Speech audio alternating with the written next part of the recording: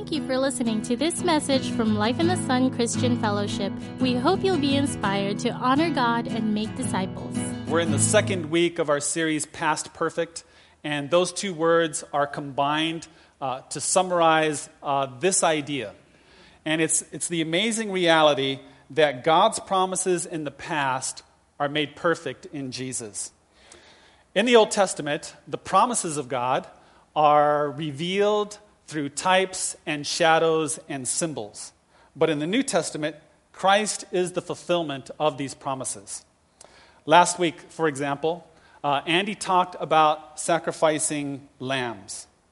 Now, the idea that's being revealed there is the idea of a payment for sin. Now, that might sound strange to some, but if you think about it, it's a lot closer to home than we think.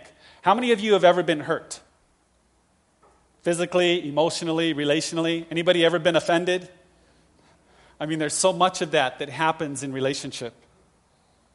And whenever that happens, we instinctively know that there's some form of injustice and there needs to be some kind of restitution. It has to be made right.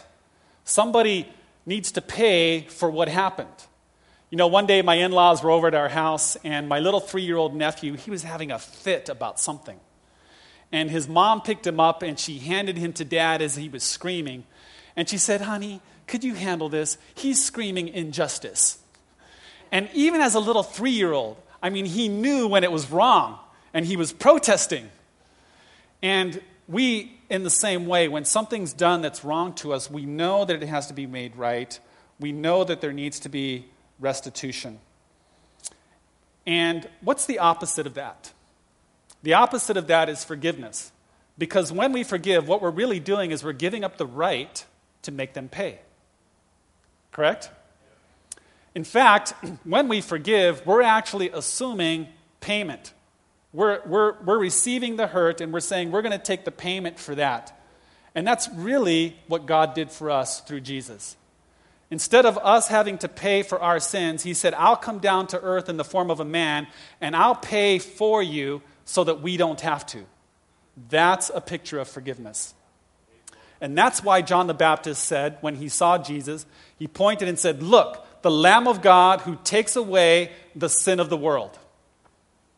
And so in the Old Testament, the idea of a payment for sin is revealed in types and shadows and symbols, but in Christ, the promise is fulfilled. Christ is the perfect sacrificial lamb. And so that was week 1 in our series, Past Perfect. This week, we're going to look at Jesus as the high priest. So keep in mind the idea that this idea is being revealed in the Old Testament as a symbol, but Jesus is the fulfillment of this promise. Now, as we talk about Jesus as the high priest, we're really entering into a controversial subject. And the idea that's a controversy is this: the exclusivity of Christ. What that means is the idea that Jesus is the only way. Nobody can get to heaven except through Jesus. Nobody can have eternal life.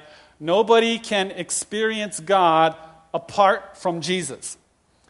And quite frankly, any other method that is attempted just doesn't work. It's wrong. Now, I know that sounds very narrow, doesn't it? And yet Jesus said, narrow is the way that leads to life. And so, no apologies, although this has become a controversial subject, even among Christian circles. There are groups that would like to broaden the way or expand the way. But today we're going to look at a verse that narrows it. Okay, so here we go. Hebrews chapter 4, beginning in verse 14.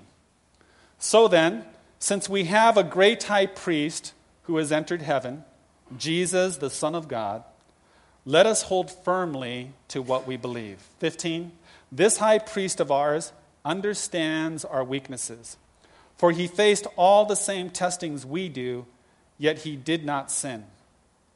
16, "So let us come boldly to the throne of our gracious God. There we will receive mercy, and we will find grace to help us when we need it most."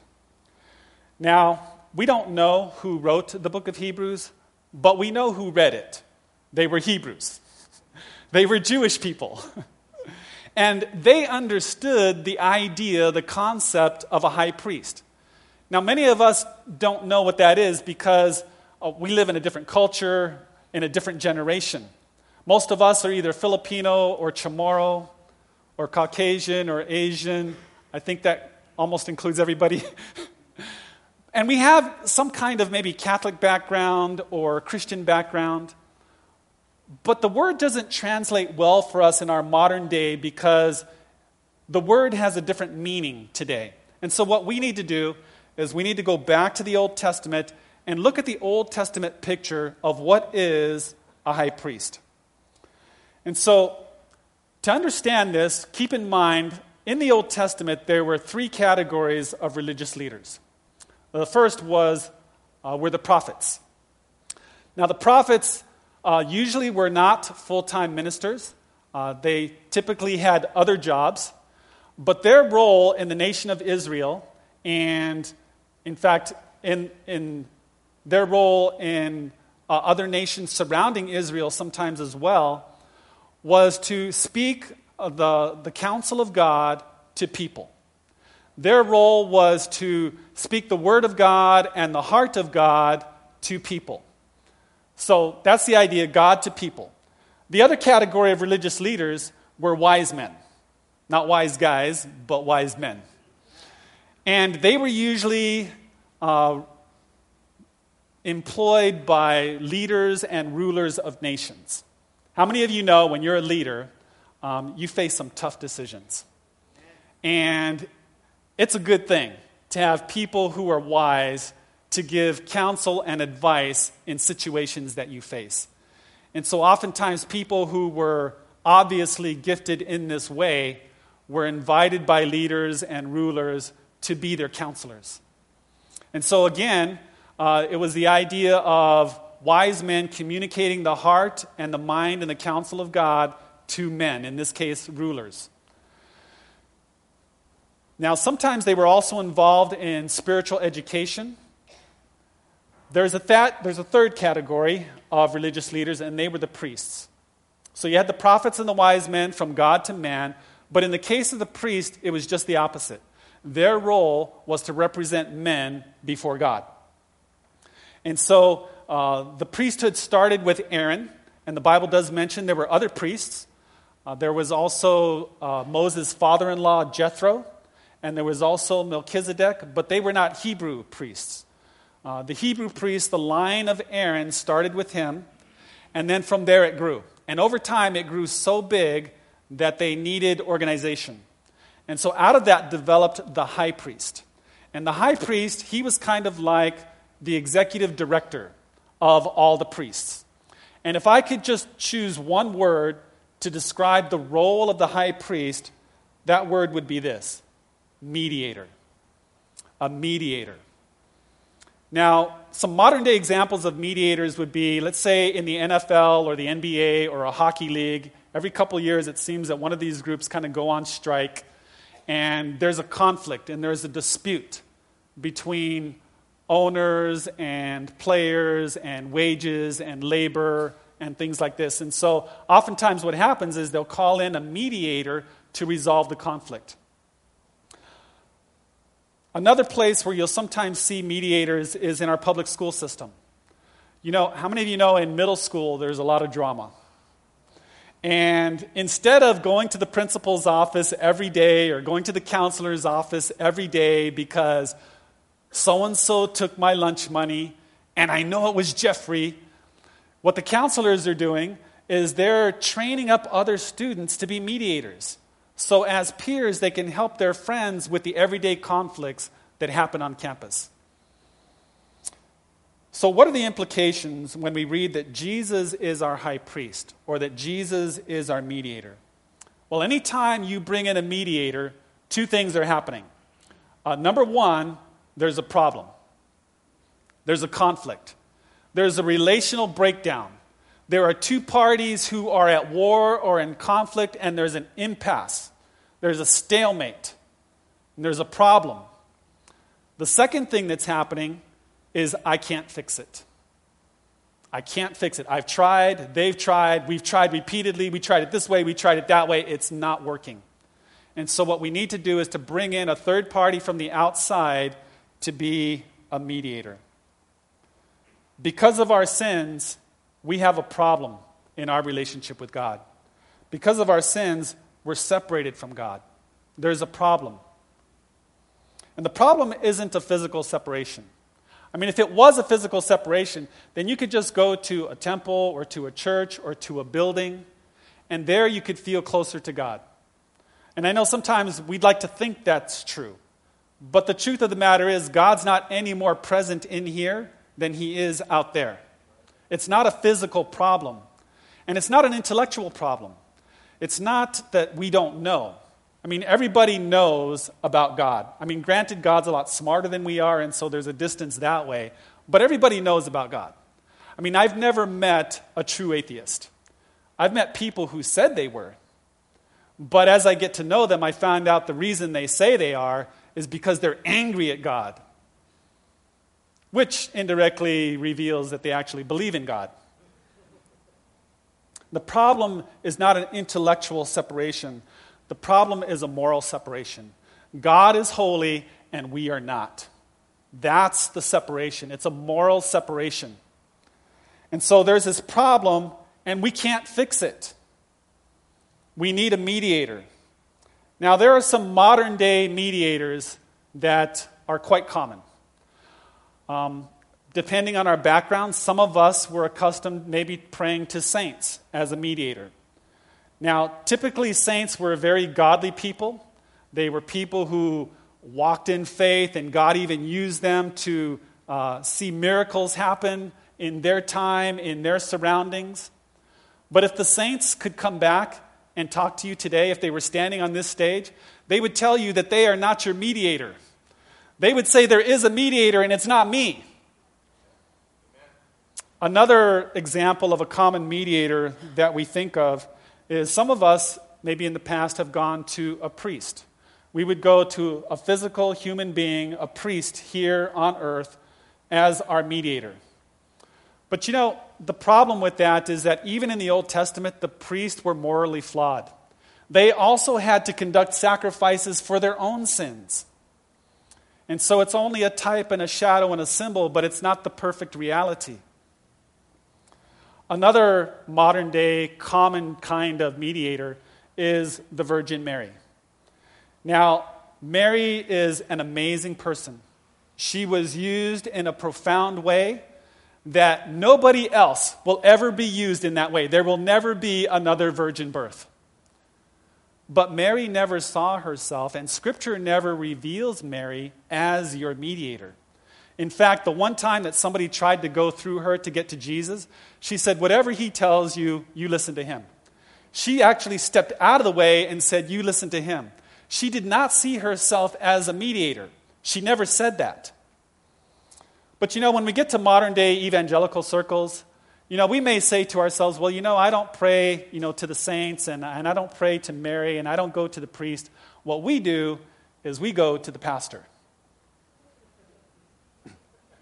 And the moment you think that you need to go to the pastor to pray for you, you have created a substitute mediator. Some of us use our parents as mediators. You know, this is my mom and dad's religion, and it's their church, and I grew up in church, and it's just always been that way, and your parents are not your mediator. Some of us may use our spouse as a mediator. Now, granted, some of our spouses are maybe more spiritually mature than we are. Amen, and thank God for that. But sometimes we can kind of just kind of want to hide in their shadow and just kind of ride in the groove of their spiritual journey. And I don't really have to do anything because my husband or my wife's going to carry the ball. They got it covered. Your spouse is not your mediator. Some of us use our life group leader as our mediator. On that note, by the way, great job, worship team. I always enjoy worship. But where's Carol? Carol, raise your hand. Church, she is not your mediator. I have a surprise for you. God does not answer the prayer of the leader any faster than he answers yours. They have no access to God that you don't already have. Some of you don't believe that. You're going to try anyway.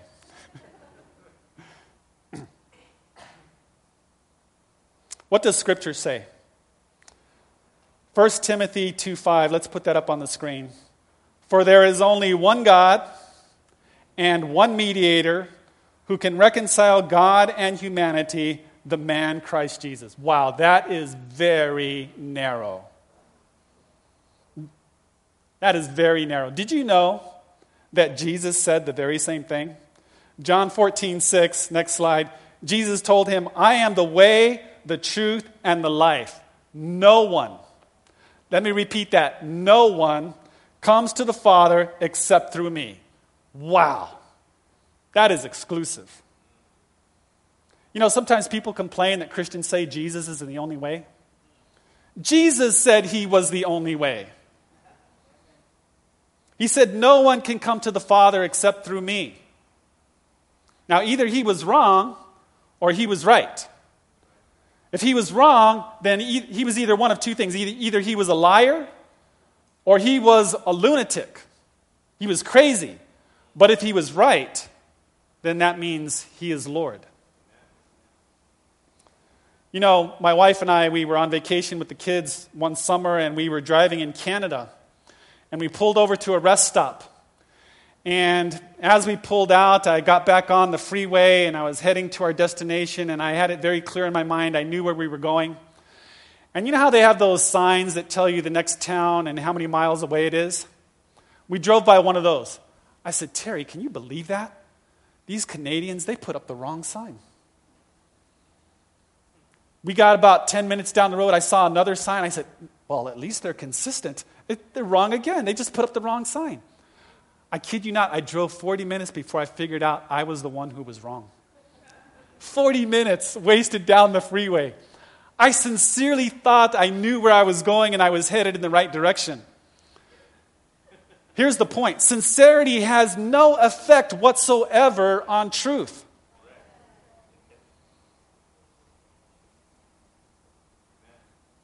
You can be as sincere as all get out, but you can be sincerely wrong. And you know, in our modern day sympathy, we say, well, you know, they believe this way, but they're so sincere. They're so sincere. And it just seems unfair that God would make only one way to himself. It just seems unfair. I'll tell you what's unfair. Unfair is that God had to sacrifice his only son so that you and I could have a relationship with him. That's what you call unfair. You know, and how dare we come to God and say, I mean, have you ever busted your butt to do a favor for somebody? And then they came and they kind of criticized it or dissed it and said, well, couldn't you have done it the other way or a different way or a better way? And you're like, you thankless little...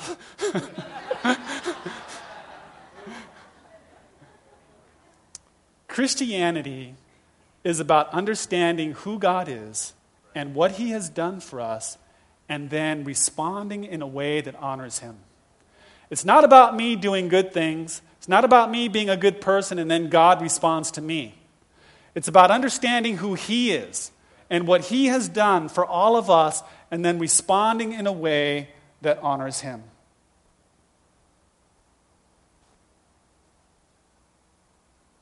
Here's the whole point of the passage. Since Jesus is our high priest, since he is our great mediator, how should we respond? Verse 14. So then, since we have a great high priest who has entered heaven, Jesus, the Son of God, let us hold firmly to what we believe. What should we do? How can we honor him because of all that he has done? We need to hold firmly to what we believe. So what does that mean, to hold firmly? What does that look like? September 3rd, 1987, headlines of the LA Times reads, Pilot sucked out of plane, hangs tight until landing. Pilate sucked out of plane, hangs tight until landing. What does it mean to hold firmly? Well, here's what it meant in that particular situation. The airline was Eastern Express, a small commuter airline. The pilot's name was Henry Dempsey. And they didn't have any passengers. They were transporting cargo. And they heard this noise rumbling in the back, in the cabin. And so the pilot turned over the controls to the co-pilot. He went back there to go check out the noise and discovered that one of the doors was ajar. And so as he tried to secure it, all of a sudden the door flew open and he got sucked out. And on his way out, he grabbed a hold of the ladder and held on for his life. Now, the co-pilot didn't know that he had held on. The co-pilot thought he got sucked out and radioed in and said, "Man overboard." He turned around and he landed at the airport 10 minutes later. And when they got there, what the people in the control tower said was, they would like to think it was impossible for somebody to be able to hold on at that speed. They would need nerves of steel and strong muscles. And when they got to the plane, the pilot had such an iron grip on the ladder, they literally had to pry his fingers off because he had this ironclad grip holding on for dear life. The world will try to pry your fingers off your faith. They will try to cause you to lose your morals and your integrity and your belief. But because Jesus is our mediator, you are encouraged to hold tight to what you believe. That's what it means to hold firmly.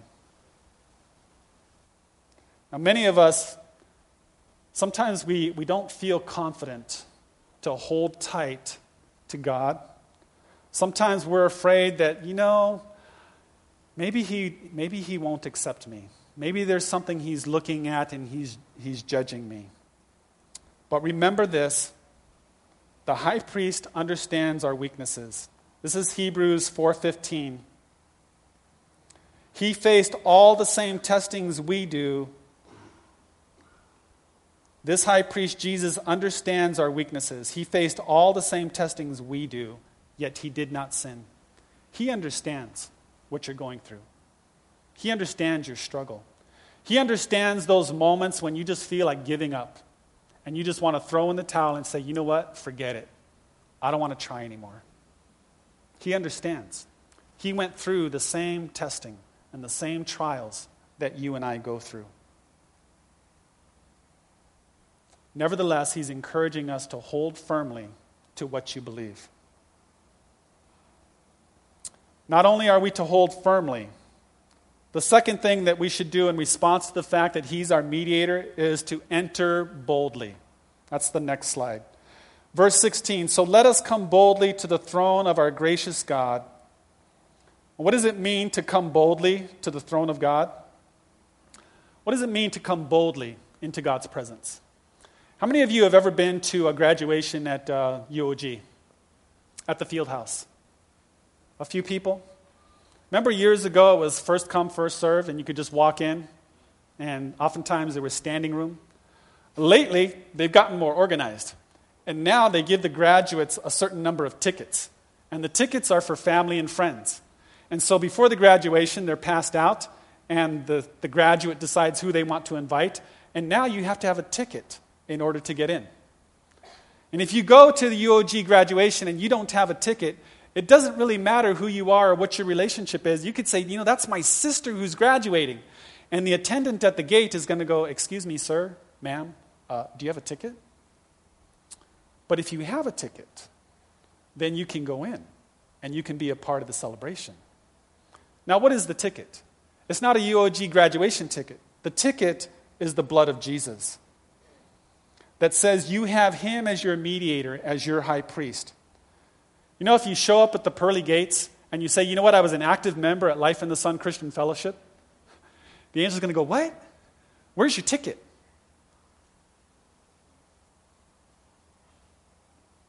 Even with a ticket, sometimes it's intimidating going into God's presence. And I want to show you an iconic photo that many of you have probably seen before. This is a picture of JFK Jr. And in the Oval Office, underneath his dad's desk. Now, I don't know about you, but if I was ever invited to the Oval Office, I would probably stand by the entrance or the door quietly, just waiting until I was acknowledged and invited to come in. I don't think I would be comfortable rolling around underneath the desk playing like that. I hope none of us would do that. And yet, that's a picture. He feels totally comfortable being in his dad's, the President of the United States. And he is totally at home playing in his dad's presence. You know, another picture that I thought kind of expresses this is a picture of my family. I call this the luckiest guy in the world. And my daughter there with her hands on my shoulders feels totally at home and looks like she belongs. Ladies, if any of you did that, it would just be wrong. But my daughter can do that because she's my daughter and I'm her dad. And this is what we're talking about, entering boldly into God's presence. You can walk into his presence and be there like you belong there because you're supposed to be there. Like your family, like you're a son or a daughter. This is what Jesus is saying about you entering boldly into God's presence. Amen?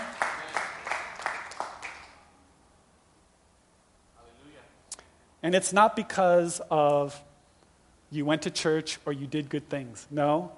It's about whether or not you have the ticket. Whether or not you have Jesus in your life. He is the mediator. So when we enter boldly into God's presence, what do we find? This is the second half of verse 16. There we will receive mercy, and we will find grace to help us when we need it most. There we find mercy and grace. You know, many of us are afraid to draw near to God because we're afraid that he won't accept us, or maybe that he'll judge us, or maybe that we'll get punished. You know what? God doesn't need to wait until you get near to do that. I mean, if he wanted to, he could do that from 1 billion light years away. It doesn't make any sense that we don't draw near to God because we think something might happen then. If it was going to happen, it would have already happened. You can draw near into his presence. With Jesus as our high priest and as our mediator, he bridges the gap, and we can enter boldly and we can enter confidently. And when we get there, we find mercy and grace. What does that look like? What is mercy and grace? You know, imagine that you're speeding down the road. Anybody ever done that? Anybody want to confess their sins today? Okay, a few of us. Okay, I confess I've done it. I may have done it once in my life this week. So you're speeding down the road, and all of a sudden there's a blue flashing light in your rearview mirror. And an honorable police officer pulls you over. And he says, "Sir, I'd like to see your driver's license and your insurance." And so you pull out your documents and you show it to him. And he looks at it and he goes, "Hey, Beneventi?" He goes, "Hey, I know your Uncle Joe." "Okay, boys, so next time just slow down, okay? I'm 50 years old. Okay, boy, next time."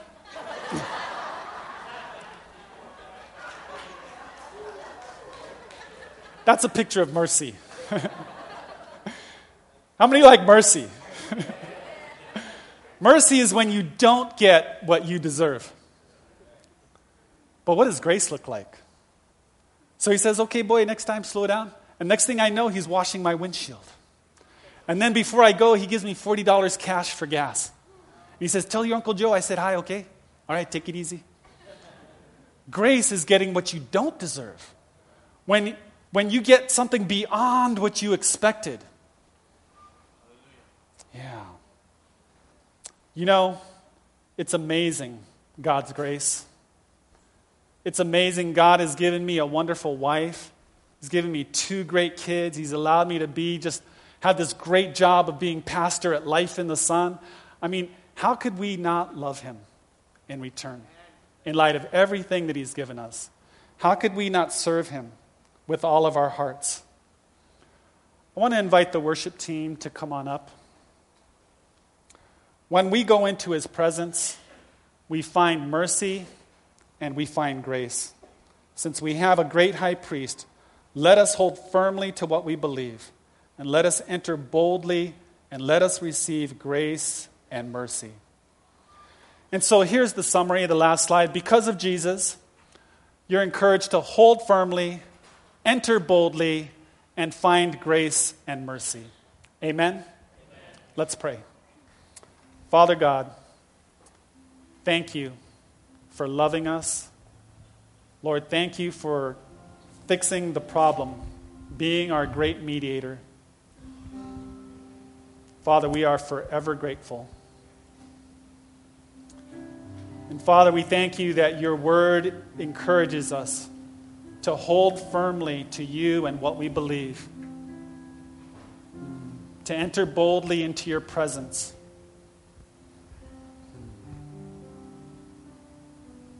Thank you, Lord, that there we find grace and mercy.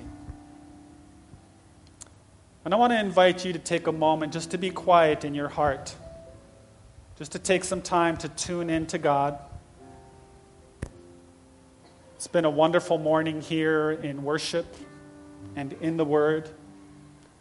Can't think of a better time to take some time out to be alone with God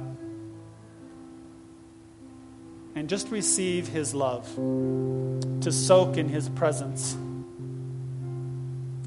to receive his mercy, and to receive his grace. It's for you. It's for you. No matter what you've done, your worst moments that you could possibly recall, these are the things that he died for on the cross because he loves you. And I want to encourage you to receive his grace and his mercy deep in your heart, in those places where you doubt it the most. I want to invite you to let him come in and receive his forgiveness for you. And you may even need to forgive yourself. That's okay if you do. Just come into agreement with God. Say, Lord, you are gracious and merciful to me. I choose to forgive myself. In those worst moments in my life when I condemn myself and I feel ashamed about what happened, Jesus wants to wash away the shame, the guilt, the condemnation, and to remove all of it, to take it all away by the blood of Jesus. I want to invite you to do some business with God and just receive his mercy and grace this morning. Hold firmly to what you believe. Enter boldly into his presence. He's here for you, and his love is for you. Just take a moment of silence to do that. Would you come, Holy Spirit, and meet your people?